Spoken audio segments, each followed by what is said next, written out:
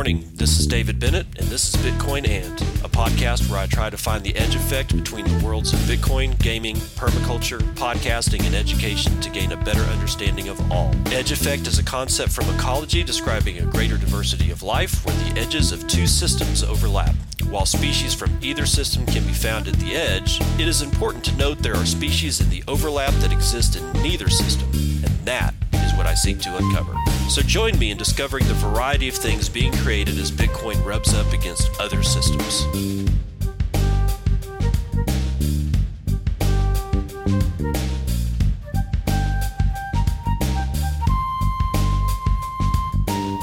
Good morning, people. It is 10:24 a.m. Central Daylight Time. It is April the 5th, 2019. This is episode 81 of Bitcoin and I am late.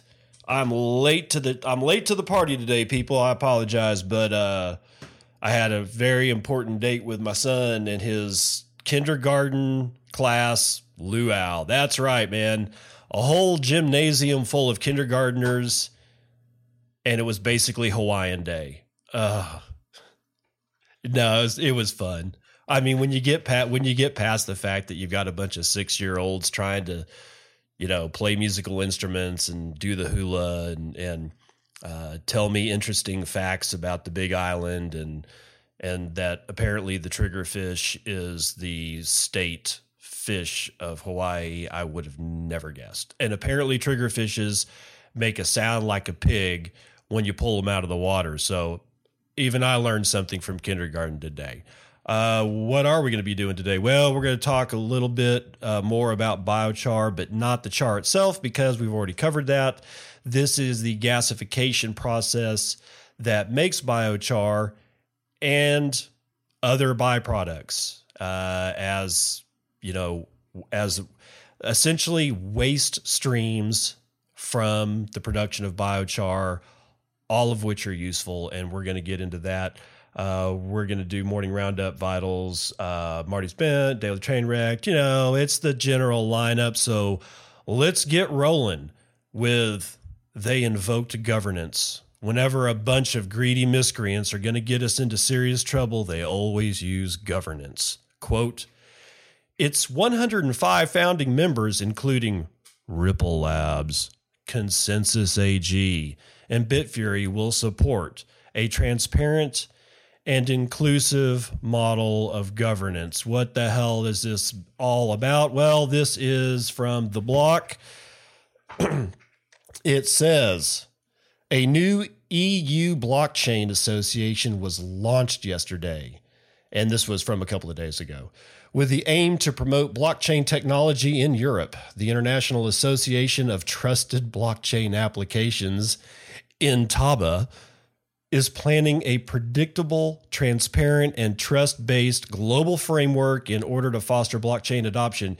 Its 105 founding members, including Ripple Labs, Consensus AG, and Bitfury, will support the development of interoperability of global standards, as well as a transparent and inclusive model of governance, according to a press release.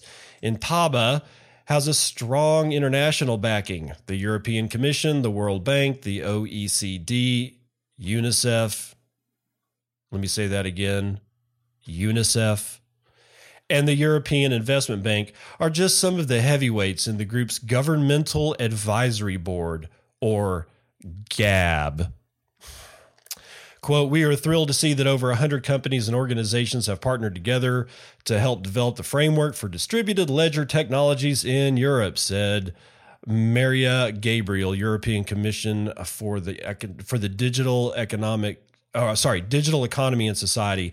Quote, it clearly signifies that blockchain technology will be a driving force in our economy for the coming years.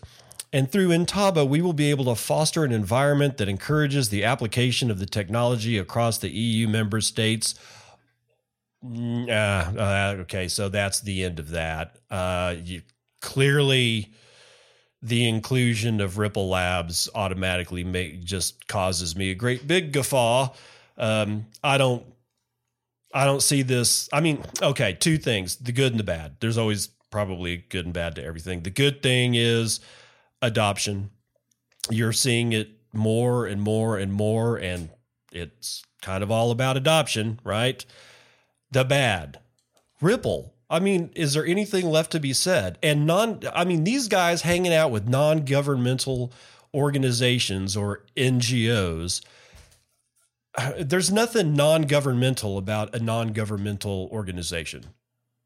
Anybody who thinks that actually is a thing, I'm sorry, man. It's not a thing. It's not a thing. There's nothing non-governmental about non-governmental organizations. UNICEF being part of this kind of makes me also laugh. I'm like, UNICEF. I haven't heard of UNICEF since the freaking 1970s, and all of a sudden they're into blockchain. Okay, well, whatever. It's problematic at best on the bad side. Problematic at best. Governance is always. Everybody talks about it. Everybody talks about it like it's something that doesn't exist, but it does exist. We saw it at UASF. We saw a whole bunch of people being the governors together. That's sort of the point, right? Sort of the whole thing is whichever way the chain's going to vote, and the voting is I don't know, the amount of nodes and what they're signaling for. And I'm stumbling over the fact, how much governance do we need? And I'm not talking just in the time chain space. I'm going to try to start using time chain instead of blockchain. But in the whole space, or even outside of this whole space, how much more governance do we actually need? Because all I'm seeing is a bunch of crap that always ends up bad, no matter what it is. We've been at war for over 30 years straight. We've always been at war. We're getting into the whole 1984 aspect of it. And every time somebody says we need governance, I want to run away. I just absolutely want to run away, and I want to run away from anything that has UNICEF and blockchain in the same sentence. Okay. Now, I ran across this interesting thing. It was either yesterday or the day before. My tweet on this is only in infancy, but crypto iTech is trying to do something really cool with cryptoit.net. People are building everywhere, and it's the longest bear market in Bitcoin's history. I guess it's the bear market still. I mean, I don't know, whatever. Whatever. Okay, so this is from, I picked this up from a guy at Crypto iTech. So CRYPTOITECH.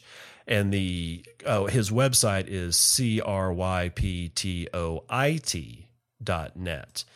And it's really interesting. I'm on the page right now, and it says, with Crypto Institute of Technology, you can skip the never-ending articles and get guided hands-on training in cryptocurrencies and cryptography.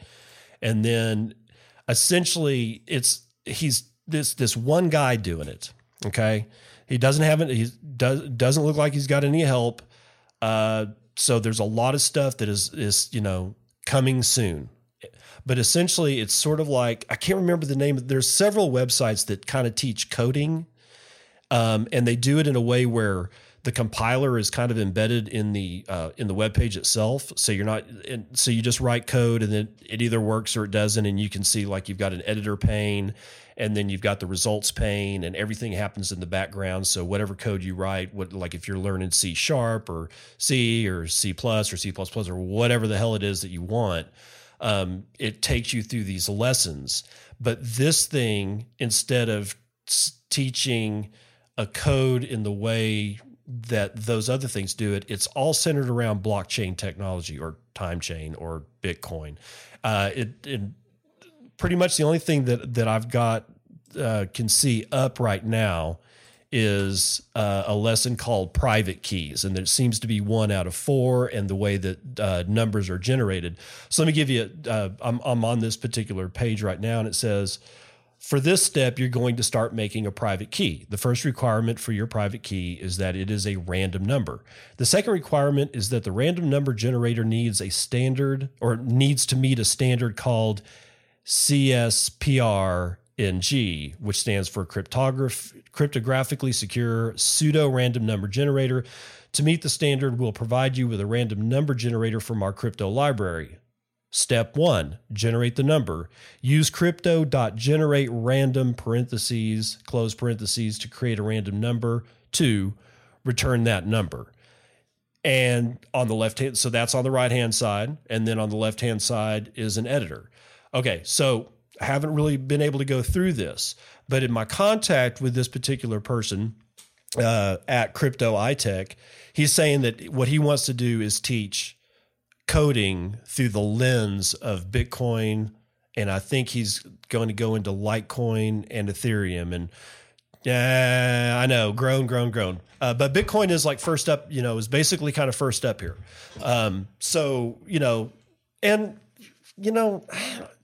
Lots of people are starting to get interested in coding.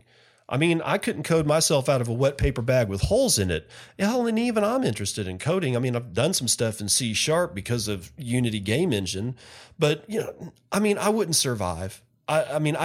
Somebody would say, hey, build this, and without Stack Overflow, 5 books and like 12, web pages open, I'd die a horrible and very untimely and probably undignified death. That said, this guy is kind of using that model of how to teach programming through a web GUI, but through the lens of Bitcoin technology, which I think is great for the space. I really do.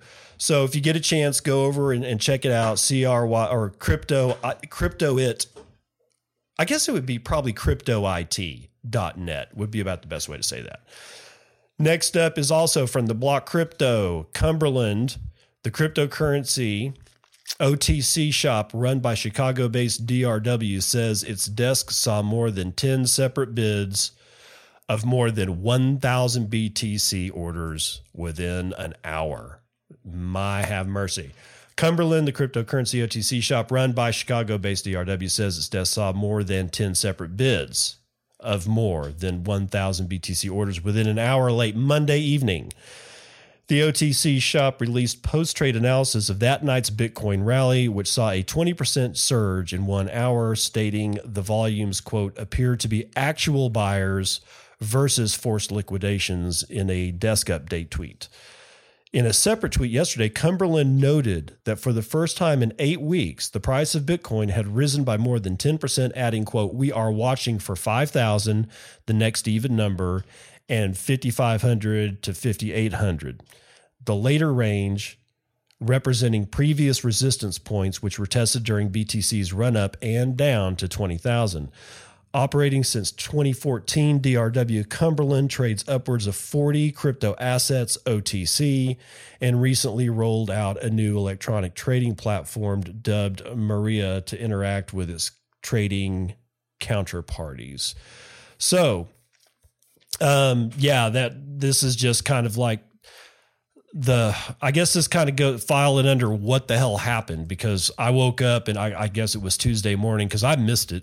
I literally went to bed that night before the run up, and I think I went to bed 20 minutes before all this shit started.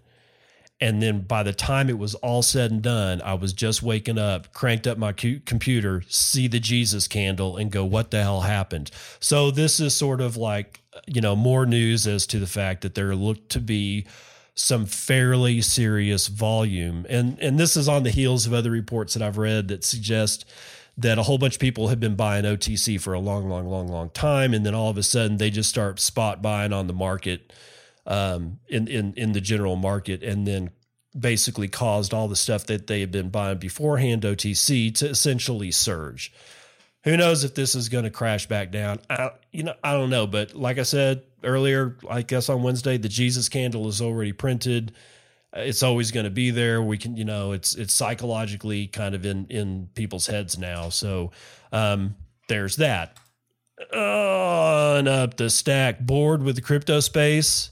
Never fear, a new shitcoin is on the way.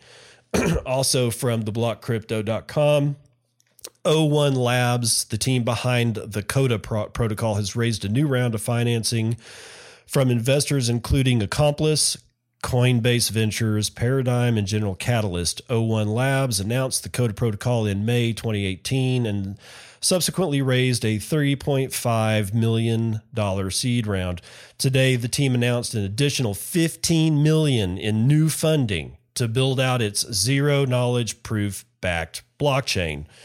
According to O1 Labs, the Coda protocol leverages zero-knowledge proofs, the technology used by the likes of Zcash, to substitute, quote, traditional blockchain for a tiny, portable, cryptographic proof about the size of a few tweets, end quote. This cryptographic method enables Coda's blockchain to be small enough that it can be used and verified from websites and mobile devices.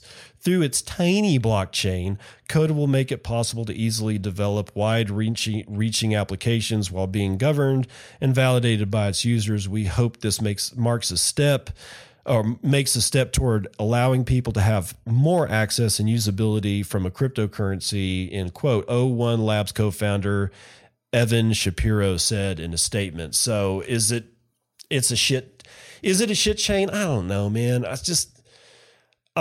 still am, along the lines that if it can be done, it can be done on Bitcoin, and there's just no reason to have 5,000 different ones of these things out in the open, out in the wild. I should be, because I do talk a lot about ecology, I should probably be a little bit more lenient, but I'm not, because every single time this shit happens, people get all in a tizzy. They mortgage their house, they buy the shit chain, and lose their ass. I just can't, I can't help you if, I just can't. I doubt seriously, just in reality, just being a realist, I doubt seriously that Bitcoin is going to be the only thing in existence. Not because it shouldn't be, but just because, again, we're in a natural world. The natural systems in the world have a tendency to be fractal, and those patterns come back again and again in different forms. And because we live in that, the chances are that just one species is probably not going to exist no matter what we want. So there's probably, I don't know. It'd be pure conjecture. I'm thinking 10 is going to be left over after the washout of BS finally gets over. Do I still like any of those? No, not really, except for Doge, but only because it's a meme. Okay. And it started as a joke that got out of control. So I have massive respect for anything that starts as a joke and gets out of control. What's up in the stack next? It looks like, I'm not even going to do that. It's Bitcoin Magazine has Bitcoin at 5,000. What has changed since 2017? And I'm going to say nothing. But this one, which is not exactly crypto or Bitcoin related, although I guess it could be. But Reuters has a piece out, Google to pull plug on Artificial Intelligence Ethics Council. And this is just, I don't know, it's short and it's ridiculous, so I thought I'd read it. Alphabet Incorporated's Google said on Thursday it was dissolving a council it had formed a week earlier to consider ethical issues around artificial intelligence and other emerging technologies. The council had run into controversy over two of its members, according to online news portal Vox, which first reported the dissolution of the council. The council, and here it is, people, launched on March 26th, was meant to provide recommendations for Google and other companies and researchers working in areas such as facial recognition software, a form of automation that has prompted concerns about racial bias and other limitations. Of course, y'all bring race into it. By all means, just drag that son of a bitch right out in the street, okay? My God. The 8-member Advanced Technology External Advisory Council, ATIAC, included technology experts and digital ethicists. Ugh.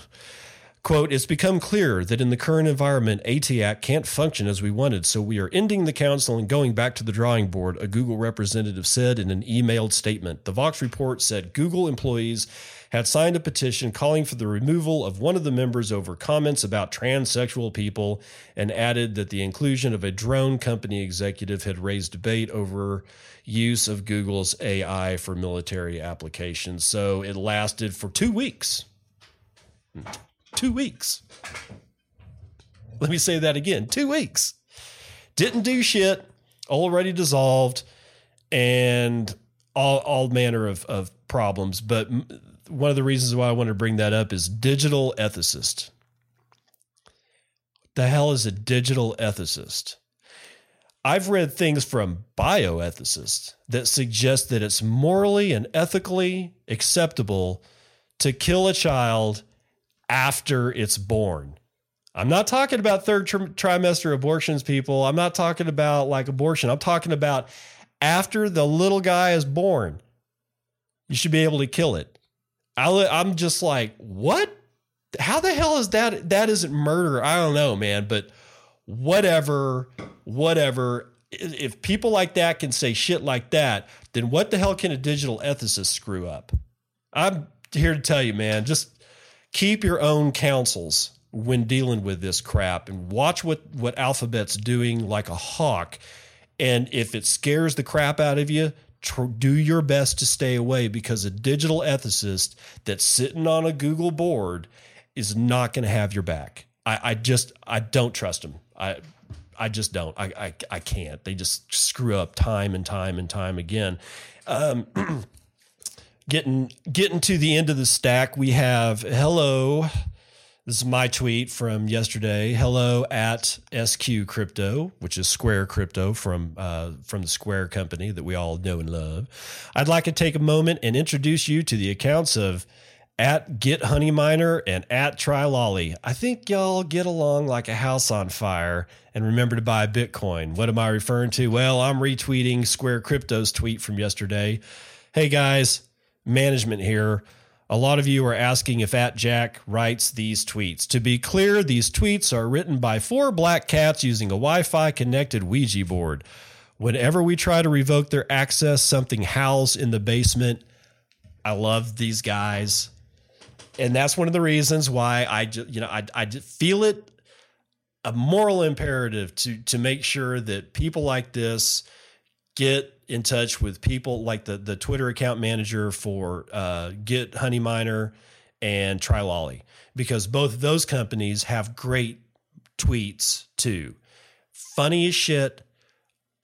Every time I read anything from any of these companies, it's like either it's a really important piece of information, or it's really, really funny, or it's a really piece of important information wrapped in something really, really funny. And so, yeah, I just wanted to mention those 3 accounts, because if you're not following those 3 accounts, you're missing out on some damn good entertainment, man. And like I've said before, and we'll say again, if any group of people on the face of the planet needs some entertainment and some humor right now, it is us. There's no lie there, man. Last thing I'm going to mention, Bolts HQ. We are excited to announce the alpha release of Bolts, a trust minimized account free exchange built on top of the Lightning Network. Check out our blog for more info, or try a swap on bolts.exchange. P.S. already loops in and out at Lightning. So bolts.exchange. Apparently you can send submarine swaps through a GUI. This is in alpha. As far as Bolts, the Bolts mainnet is concerned, that's what it says on their website. But I can send them Litecoin and convert it directly to BTC, and I don't require an account. I think this is interesting. I know the howling in the background from the complete maximalists, and I get it because we're talking about Litecoin. I don't know if we're going to be able to escape it, people. I just don't. I mean, I don't, should Litecoin been around? I don't know. I really only give a shit about Bitcoin. I mean, I don't see the need for all the rest of this stuff, but then again, I don't know why I would. It's sort of like that there's a scene in the movie Contact. It's very last, and they're trying to give her a suicide pill before she goes on her trip. And she's like, I don't understand why I need this in my pack. And the guy's like, dude, I can tell you 100 reasons why you need to have this pill, but it's for all the reasons that we can't think of that you need this pill. I don't know if it's going to be the same thing here. Right now, I don't think I need to give a shit, because whatever's going to happen is going to happen. But as far as Bolts is concerned, I mean, I think I've got like a pocket full of Litecoin in some hardware wallet that I haven't touched in forever and a day. And I could convert it directly to BTC and then sweep it into my thing. I don't know. Why the hell not? But, you know, we might touch on what's necessary here in a minute. Not necessary. Why these chains might, you know, like I said, handful of chains. And I'd much rather deal with Litecoin than I would Ripple any day of the week and twice on Sunday, man. Just because it's old. I mean, and Doge for that matter, because they're old chains. You know, they're really, really, really old. Nobody knows really who has anything to do with Doge. Charlie Lee is always going to be, you know, a potential impediment to Litecoin, even though he says he's like kind of hands off or did that whole sell at the top and say he was hands off. I don't know, but this kind of thing, we may revisit this back when we get into the gasification stuff for biochar. But until then, that is going to do it for your morning roundup.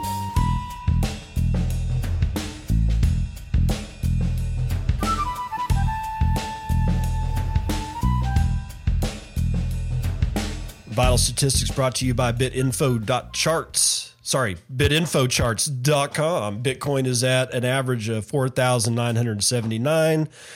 The low is going to be over at right BTC at 4,971. And the high is going to be over at, God, these are all really close. Really close. GDAX at 4,993. Dude, that's some of the tightest banding I've seen, because like I'm looking at, let's see, the average is coming from 1, 2, 3, 4, 5 different prices, and all these prices are within this really tight margin. Wow, that's kind of amazing. Transactions over the last 24 hours, 390,000, giving an average per hour of 16,250. 1.18 million BTC have been sent over the last 24 hours, with an average being sent per hour of 50,000 BTC. Average transaction value is 3.04 BTC, and the median is at 0.06 BTC, or right around $300. Block time's low. Gee, I wonder why that might have happened. I guess we'll find out when we look at hash rate. 8 minutes and 53 seconds, so it's 10%. It's 10% higher. Well, let's see. Where is? Oh yeah, 0.85 BTC have been taken in fees per block, and a total of 134.8 BTC has been taken in fees over the last 24 hours. We have a 2.56% increase in hash rate, bringing us to 46 exahashes per second. Last GitHub commit was yesterday. Left to right, Ethereum is at 163, Litecoin is at 87, Bcash is at 286, BSV is at 83, Ethereum Classic is at $5.67, and Dogecoin is at 0.0034. Man, nice. Totally nice. Okay, Dogecoin transactions over the last 24 hours at 27,000 has not topped the cumulative transactions over the last 24 hours of Bcash and BSV, which is 21,000 and 9,000 respectively.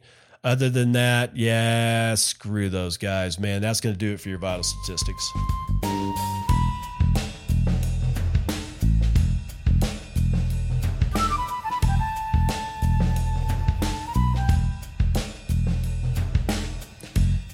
right. So today's discussion about biochar is going to focus on the creation of biochar. And so essentially what happens in the creation of biochar is that I was saying like, wood or other biomass or, like grass clippings or leaves or whatever. But really, man, you can make this stuff out of anything as long as it has organic chemistry involved. Although I probably wouldn't try it with plastic, but whatever. We're talking like, cow manure, horse manure, straw, trees, wood chips, grass clippings, human waste, like, fecal matter and shit like that. You can do it like, municipal trash, again, not plastic. So like the, old, like you go pick up barrels of old food out of, the back of Furs, a cafeteria or something like that. And you can make biochar out of it, but you can basically also get all of the cool stuff that comes out the other side during the gasification process. So don't be fooled. This process of making biochar doesn't have to be just wood. It can be a whole bunch of different things. It can't be everything, but it can be a whole bunch of different stuff that we throw away pretty much every single day. So, what's the process? Well, essentially it's an oven. When you get right down to it, you're baking this stuff. You just happen to be baking it at really high temperatures. I saw a couple of people doing infrared temperature measurements, with like a thermal gun and just kind of shooting it into the burn chamber. And we're talking not in the chamber, not in the oven chamber, but basically the heating underneath the chamber that cooks all the wood. And it was rocking out at 1,000 degrees Fahrenheit. I don't know what that is in Celsius, people. I just don't think that way. I'm an American. I deal in gallons. Actually, that's not entirely true. Trained in science, I got really used to volumes in the metric system, but yeah, temperatures, I just never got around to mental conversions. I didn't need to. Liquids and distances I can do pretty well with, but no, not temperature. So 1,000 degrees Fahrenheit in the burn chamber that was heating the wood. That's pretty freaking high. And the way that this works is that you load up first of all, there's several different ways to skin this cat. There's several different styles of ways to make biochar, and I'm not going to go into any of them other than to just talk about it in generic terms. Generic terms is you have a closed oven that you put the actual mass that you want to convert to biochar in. That oven is heated by whatever it is that you have to burn. It can be electric. I don't recommend it. It could be natural gas. It could be propane. You could fire it with another wood fire underneath. I mean, there's like any number of ways to get this shit cranked up. But that's the thing, is that once you load your feedstock into the oven, no matter what feedstock it is and no matter what the size is, all of that will be determined by what kind of system you're using, how big or small it is, blah, blah, blah. But again, generically, once your feedstock is in the oven, it takes energy external to the system to get the system spun up. And what do I mean by that? You've got to have some heat source to begin with. You can't just put a bunch of wood in this oven and have it and then just say, hey, wood, cook yourself. That doesn't work. We all know that. So to start, you need to have a very hot heat source to get this thing up to temperature. And the temperature is where this stuff starts occurring, the reactions, the off-gassing of the stuff, the aromatics and the burnable gas, the burnables that are going to be converted into gas later on. That starts happening at about 250 to 350 degrees. Yeah, 250 degrees Fahrenheit. but it's very, very slow, clearly. So you crank it up a little bit more and a little bit more. And when you get up to a certain temperature, and again, it varies on the equipment, but at one point or another, the gases that start coming off of this thing will continue the system cooking. The wood will then get to a point where the gases from the wood will continue to cook the wood itself. So then the wood becomes self-cooking, and then the entire thing is a cycle until all the gases are off-gassed out of the wood. And at that point, the system kind of shuts down all by itself because there's no more fuel. It's kind of, nature has this amazing ability to self-balance, right? Well, this is one of the examples of that in other words, self-governing. When it's out of gas, the process is done. So it's done because it can't fuel itself anymore. I just love the way this shit works. In either event, the gas that's coming off of it continues the reaction until the reaction is done. And then you let everything cool down, because you're talking about 1,000 degrees Fahrenheit when you're in like the larger systems. If you were to open that oven, the minute oxygen hits that wood, which is still sitting there at about 500 degrees Fahrenheit, it's going to automatically convert to ash, carbon dioxide, and water vapor.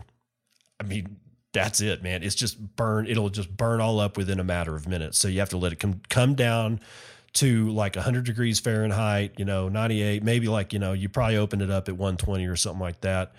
Essentially, people will let this stuff cool down for an entire day before they unjacket the oven and pull all the char out to make damn sure that all the work they put into it doesn't just go up into ash because it was still too hot and they introduced oxygen to a very hot amount of pure carbon, which is really combustible, man.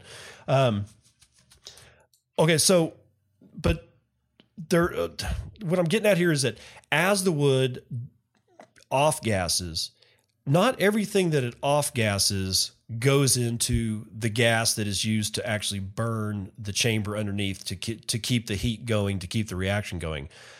There are 3 direct waste streams from the process of gasification of biomass. Actually, there's 4. One's biochar, but we've already been through that. The other one is the syngas or the biogas that comes off of it. That is the gas that's used to keep the reaction going. Clearly, there's heat that comes off of this thing. And then there's one other thing that is a really interesting product called wood vinegar. And like I said, biochar we've already covered. If you haven't, if you don't know what I'm talking about, it's in episode 80. And then I began this week talking about biochar and gasification in episode 79, which was Monday's show. So what's syngas? Well, syngas, a lot of studies have been done on it. It varies as to its composition, but essentially all you really need to know about it is that the majority of it is hydrogen gas and carbon monoxide. Let me say that again, carbon monoxide, CO, not CO2. And carbon monoxide is extraordinarily flammable because it is, as a molecule that really kind of exists in nature naturally and stably as CO2, the fact that it's CO means that this molecule is looking to party down as a threesome. All right. It is going to get another oxygen atom in that chain so that they can all have fun together.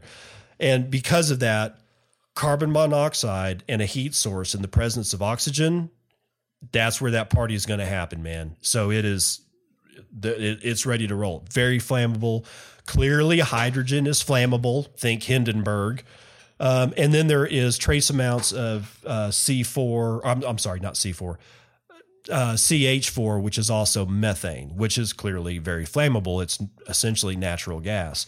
There's not as much of it though as hydrogen and carbon monoxide, which is probably about 80%. And then there's some water and other stuff in there, but there's also in the trace analysis, there's about 200 other organic chemicals that are in there that don't make it past the biofilter and gets shunted to the other side. And that shit's called wood vinegar. And wood vinegar is really an interesting thing. After, researching more into it, let me just say that if you've ever bought a bottle of Wright's liquid smoke at the grocery store to add smoke flavor to meat, there's two things that I have to say for it to you. Learn how to barbecue and don't use that shit. And second of all, wood vinegar is completely safe. I don't know. I'm going to say completely safe for human consumption. If you're using it, you're bad. You're a bad griller. This is why we smoke meats, right? You get that when you're smoking meat on a barbecue, right? This wood vinegar happens naturally and it permeates the meat, which is why like a slow smoked, like Boston butt or ribs or whatever, brisket or whatever it is. That's one of the reasons why you slow smoke it, because as the wood is burning, it is also in the process of gasification, although it's in the process of gasification in the presence of oxygen, which means that all those gases are actually going to burn off, which is why you get the fire. Also in that is the same amount of stuff that is going to be produced in the production of biochar. In a barbecue, it condenses over everything. This is why you get that's how smoked meats work, right? So it's a preservative. We eat it all the time. So when we say wood vinegar and you go, oh God, it's like basically condensed chemistry from the inside of a tree, one would think that might not be safe, but this is pretty safe. Again, don't use it. Like the liquid smoke. Don't go buy it. Just learn how to barbecue. It'll be fine. And you'll have much more fun learning how to barbecue because it's like fishing. It's a reason to stand outside, do nothing, drink beer, and be able to tell people, I can't go do that right now. I'm watching the grill. All right. So, what is this stuff? Now, it's interesting that liquid smoke or wood vinegar has a chemical name, and it's pyroligneous acid. So pyro from fire, ligneous comes from lignin. You can think of that as wood fiber because lignin is in wood. And then acid just basically means that it exists in an acidic form. So pyroligneous acid. And it's a 100% organic fertilizer and pesticide pest repellent, which I find really interesting because at this point we're pulling off, and I'm going to get to some metrics here in a little bit. We're pulling off quite a bit of this wood vinegar along with everything else. Remember, right now we're just talking about wood vinegar. So it's 100% organic fertilizer and a pesticide and a pest repellent. Now, one of the problems is that it's also fungicidal. Okay, I talk a lot about mycorrhizae. Now, I don't know how fungicidal it is. And I guess it would depend on your application. If you've got a fungus that's hitting your leaves, on like the parts of the plants, trees and stuff above ground, then spraying a mixture of this wood vinegar with water over it probably be okay. A soil drench where you make up gallons of a mixture, I can't remember exactly what the ratio is, but it's like anywhere between 1 to 500, 1 unit of wood vinegar to like 500 units of water, which is a pretty severe dilution. If you're using that as a soil drench, it might negatively affect the fungus in your soil unless the fungus in your soil at like particular place, is not the fungus that you want. And because there are funguses that you don't want, most of them are good. Some of them are not good. Okay. If you know the critter that you're dealing with, you may want to use this stuff. I'm kind of on the fence as to whether or not to soil drench it. And I'm on the fence because all the other cool stuff that it does, because overall it's a massive soil enrichment. the fact that it's fungicidal, really, I don't know. I'm going to have to look more into this as far as, well, does it kill mycorrhizae? Because you need that in your soil. You don't want to kill that. So that's why I'm on the fence. And one of the other things that it does is it enhances seed germination. So if you soak seeds in wood vinegar or a diluted mixture of wood vinegar, your seed germination rates actually increase. So, and the thing about the other components in wood vinegar is that there's a bunch of sugars, and they're all different kinds of sugars, and different kind of, like, a lot of people might think when somebody says sugars, they might only think of like glucose, dextrose, fructose, but there are thousands of configurations of sugars. I mean, thousands. It's actually mind-blowing just how important these sugars are to biological systems. They are studded all over your cells. They are studded all over your plant cells. They act as regulators in the immune system. They act as signals for other proteins to connect with that cause other things in the cell that are necessary to happen. So the sugars being available in this bioavailable form through this wood vinegar, yeah, it's gonna supercharge your soil. Again, not sure about the mycorrhizae, but if we don't worry about that part, this stuff will definitely kick up your soil insofar as what's in it.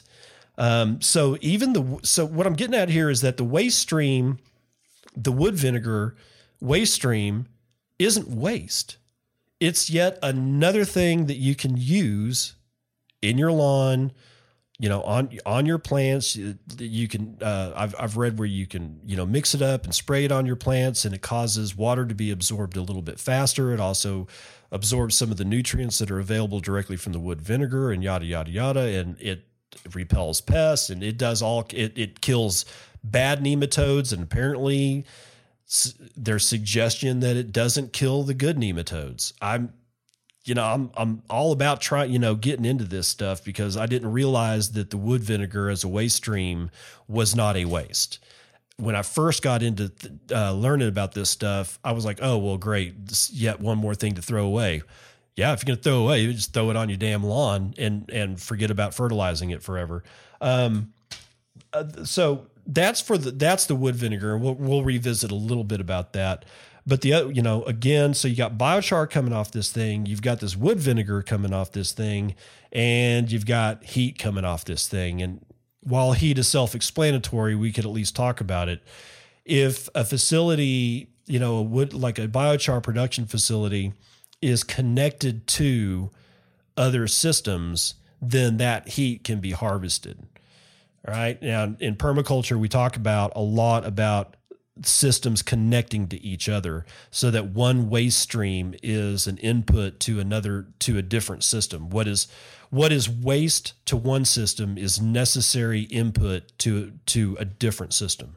And if you can daisy chain these systems to where each system uses the waste stream of another one, and stop thinking about that stupid movie Human Centipede. If you thought about the movie Human Centipede, turn me off right now, because that movie is one of the worst things of humanity. The fact that somebody even made that movie makes me go, God, we were so close to being saved as a species. And then Human Centipede came out.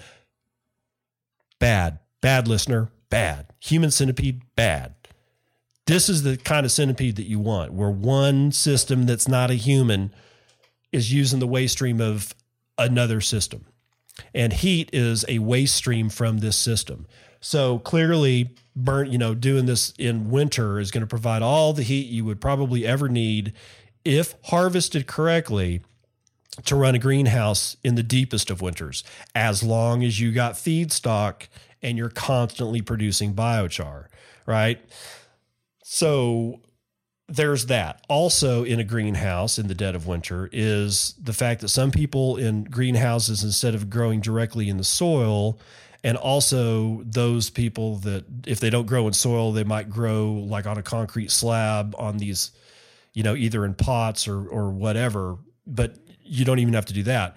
You have a full-blown aquaponic system, and that's going to be a whole show. But essentially what you're doing is you're using fish to poop in water, and that water is plants' roots are actually suspended in the water, and the plant roots take up all the nutrients. So that if you do it right, if you balance the system right with the amount of fish, the amount of water, and the amount of plants, by the time the water gets to the other end, it's been completely washed out of all the fish waste. And I'm not talking about the poo. The solid poo gets separated out. I'm talking about the soluble stuff, which is nitrogen-based items, right? So the ammonia from the fish goes in, turns into nitrite, and then the nitrite is converted bacteria convert ammonia to nitrite, and then other bacteria convert, and they all live in the water, convert the nitrite to nitrate. And the second that you hit nitrate,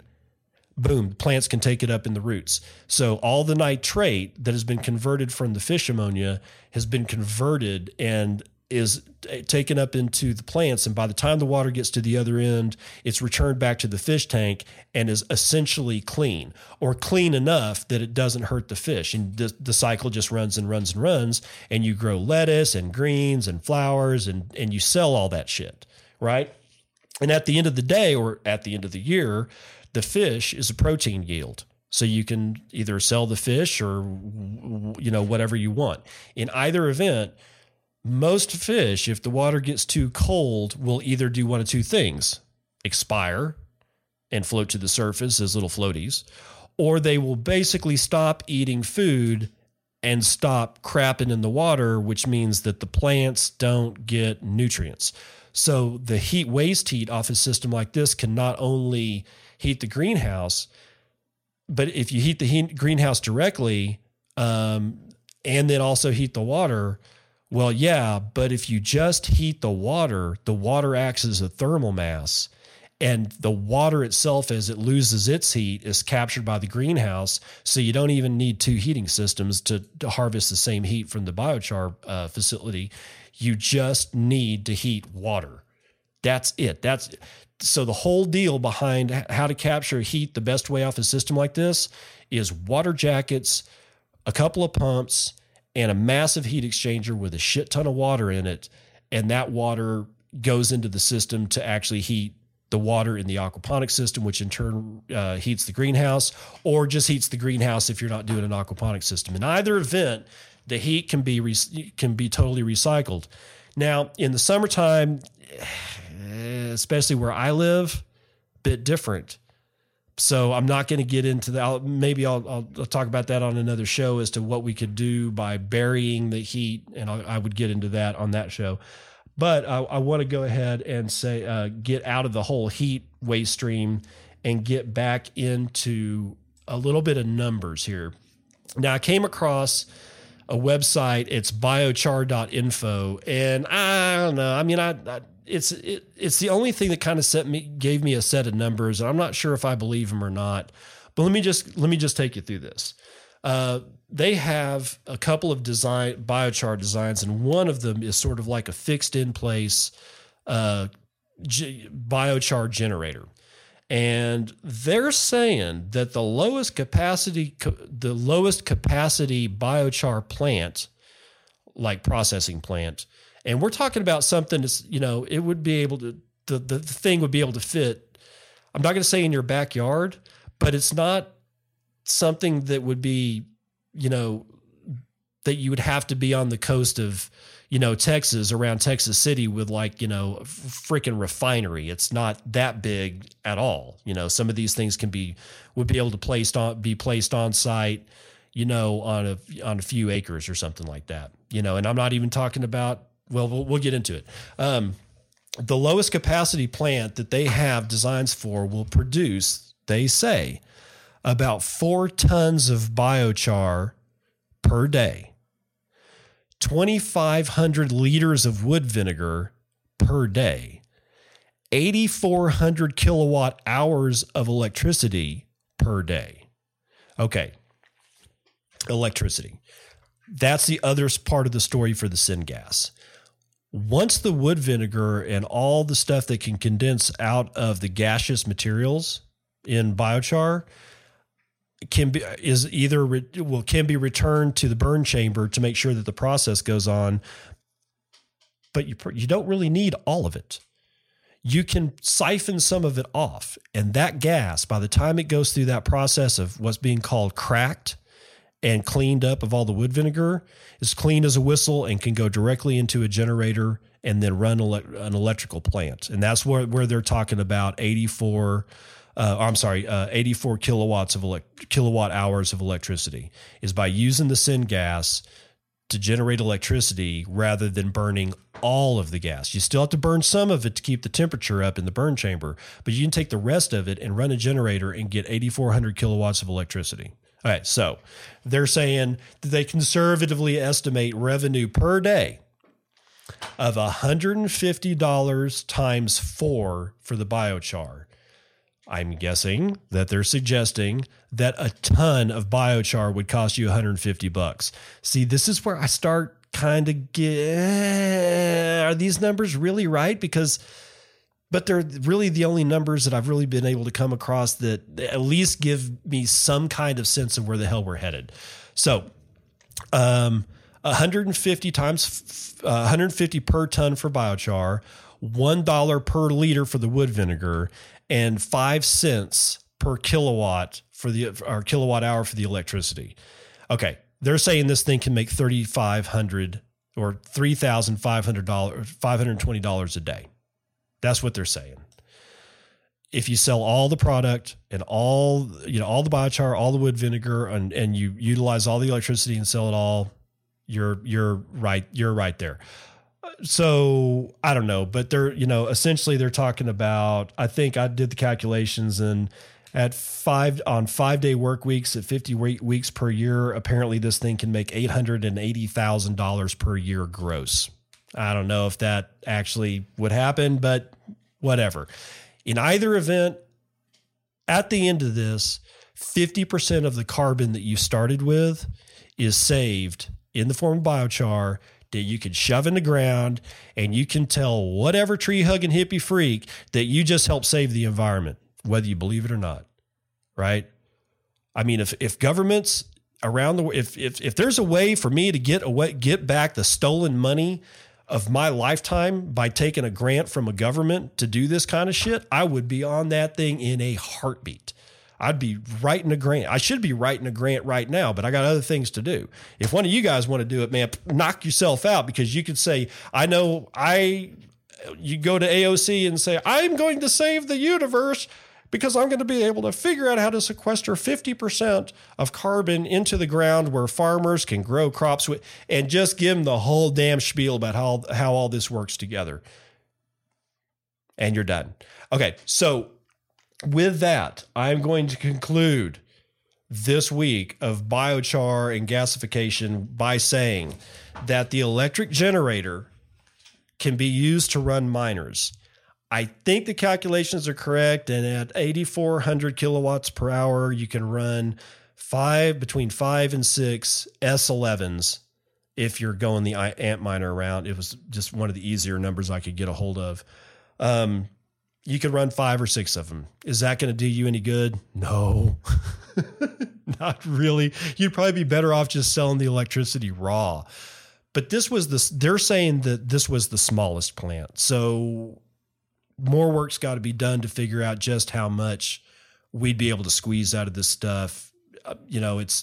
We're sort of rediscovering ancient technology, which is embarrassing, but that's sort of the reason why maybe some of the other, like something like Litecoin or Doge or something else that doesn't require so much damn, horsepower, that may be why they survive, is shit like this.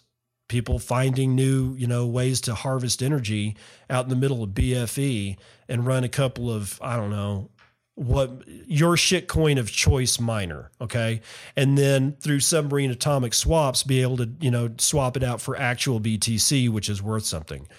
That said, I am a shitcoin minimalist.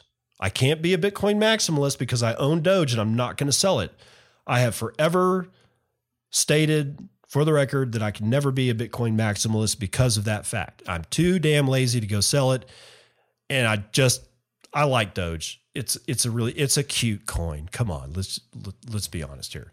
And anyway, so that's going to conclude everything about the gasification and biochar process. I hope you got something out of it. If you did, let me know, man. Other than that, let's get into Marty's Bent. And, wait, actually, I'm going to introduce Marty's Bent with a song. Hold on for a sec. Yeah, this is going to be from a band called Strung Out with their song City Lights.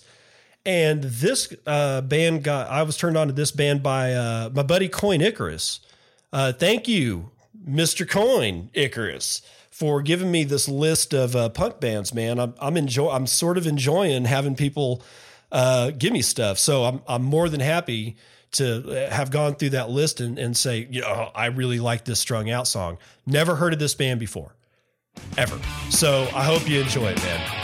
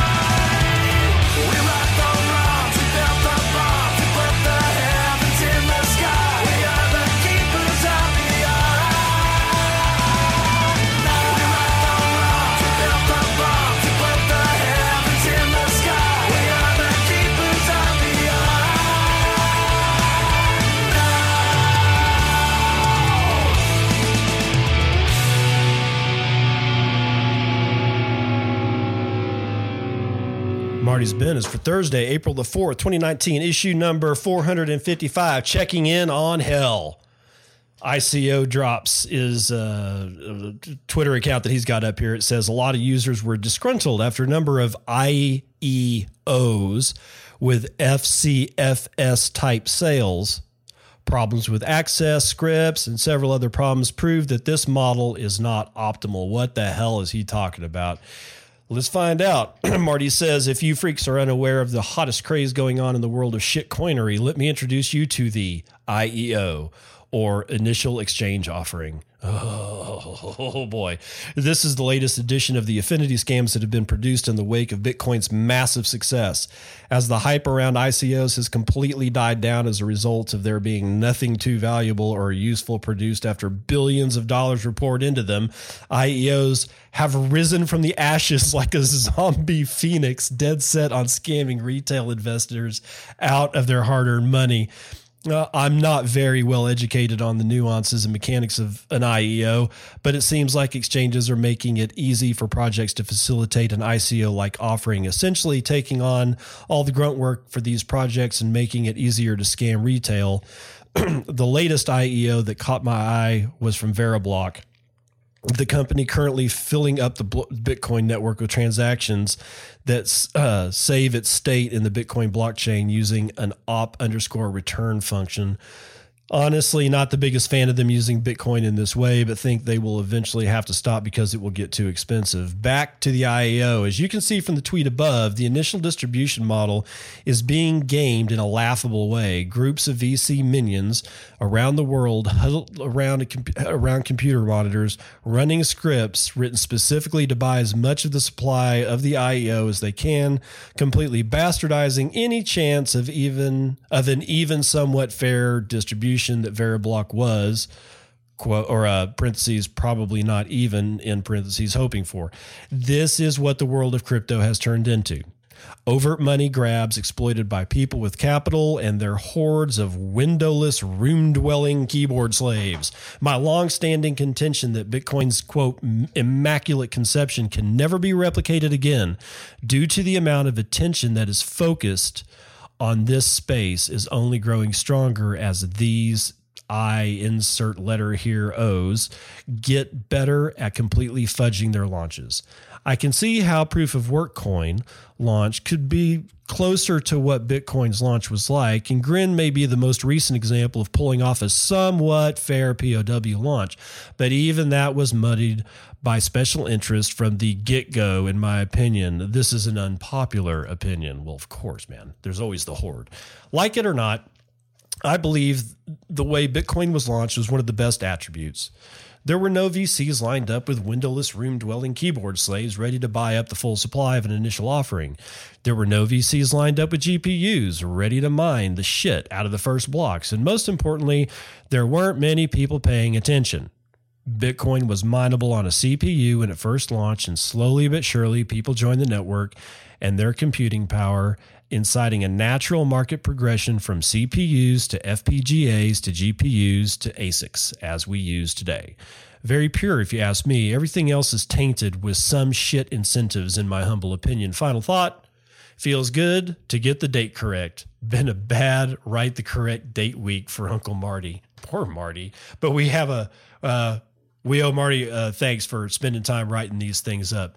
Thank you, Uncle Marty.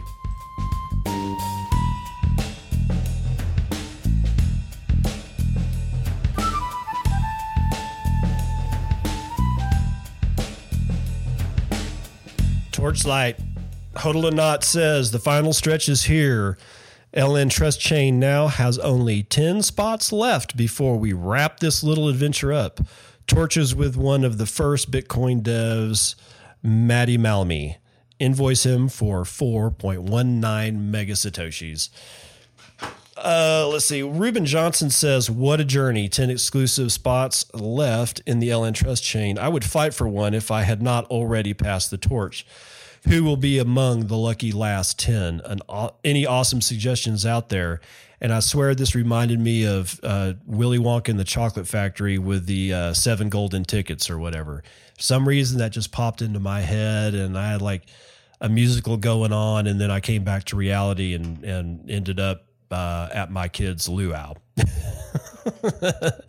So Matty Malmy. Let's see. This is going to be Marty, MarttiMalmi, says he got the torch from Henry, who is Technomage, TECHNOM4GE. Apparently the boy's name is Henry.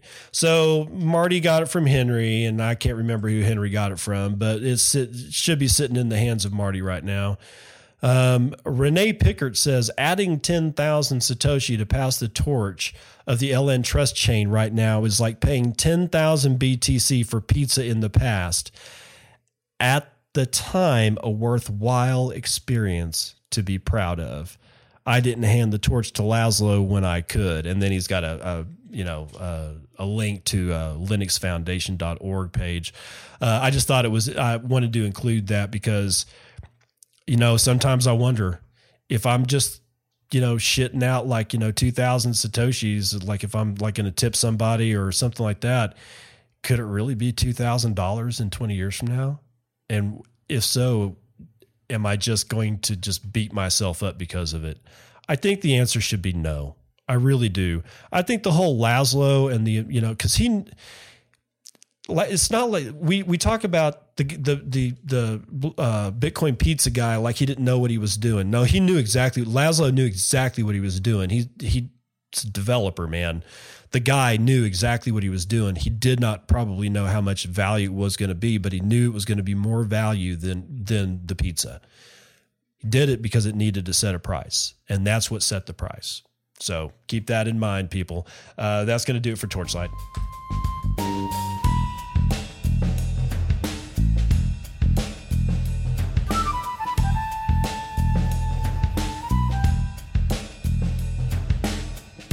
Your daily train wreck was brought to me and via to you from Crypto Paradigm. I like this dude a lot. At CRYPTOPARADYME. And he's got a tweet out there that's responding to the actual train wreck. And he says, as head of cult relations for BTC, there's some things to address here. And then he goes on to a rant. Well, not a rant. I mean, actually, it's a very well thought out argument, but he's responding to Quantum Blocks, who says, waited 20 minutes for one confirmation on a Bitcoin deposit today, paid 40,000 Satoshis in fees. As of right now, BTC is unusable and it's not even mainstream yet. Bitcoin is deprecated tech now, and layer 2 isn't going to fix this. Other options need to be considered.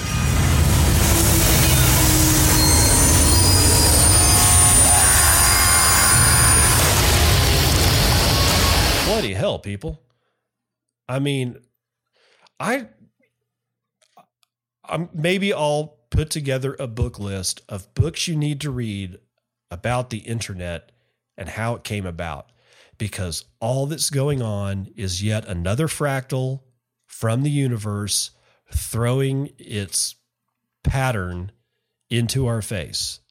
This is not the first time we've seen this. It's not going to be the last time we see this.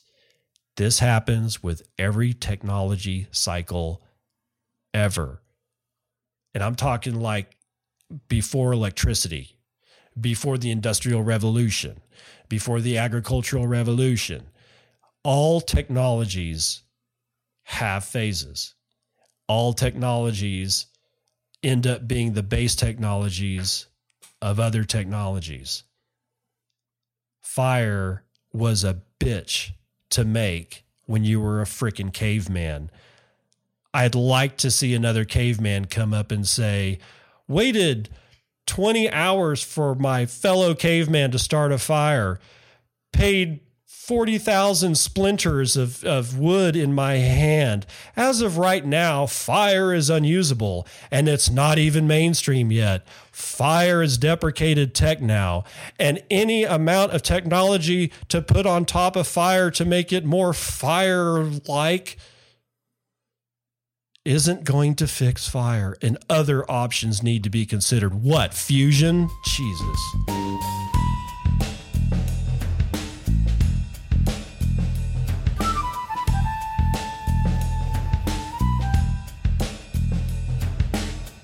Terrible Joke Corner, as usual, brought to you by Bad Joke Cat. At Bad Joke Cat. Why do seagulls live by the sea? Because if they lived by the bay, they'd be bagels.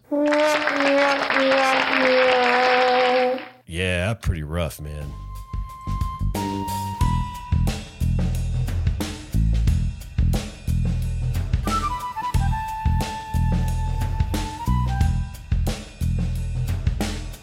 That's it, Braz. You guys know the drill, man. You guys go out, have a good weekend, have fun, do something constructive, start working around your house, springtime doesn't last all that long, I guess, unless you're in the northern, up north of me. I'm in the panhandle of Texas, so it's going to get hot soon. If you're in one of those climates, man, get out and do shit while the getting's good, because otherwise working in brutal heat, I'd rather not work in brutal heat. So I'm going to try to get as much done as I can in the spring. Other than that, y'all be safe, love one another, and I'll see you guys on the other side. This has been Bitcoin and I'm your host, David Bennett. I hope you enjoyed today's episode and hope to see you again real soon. Have a great day.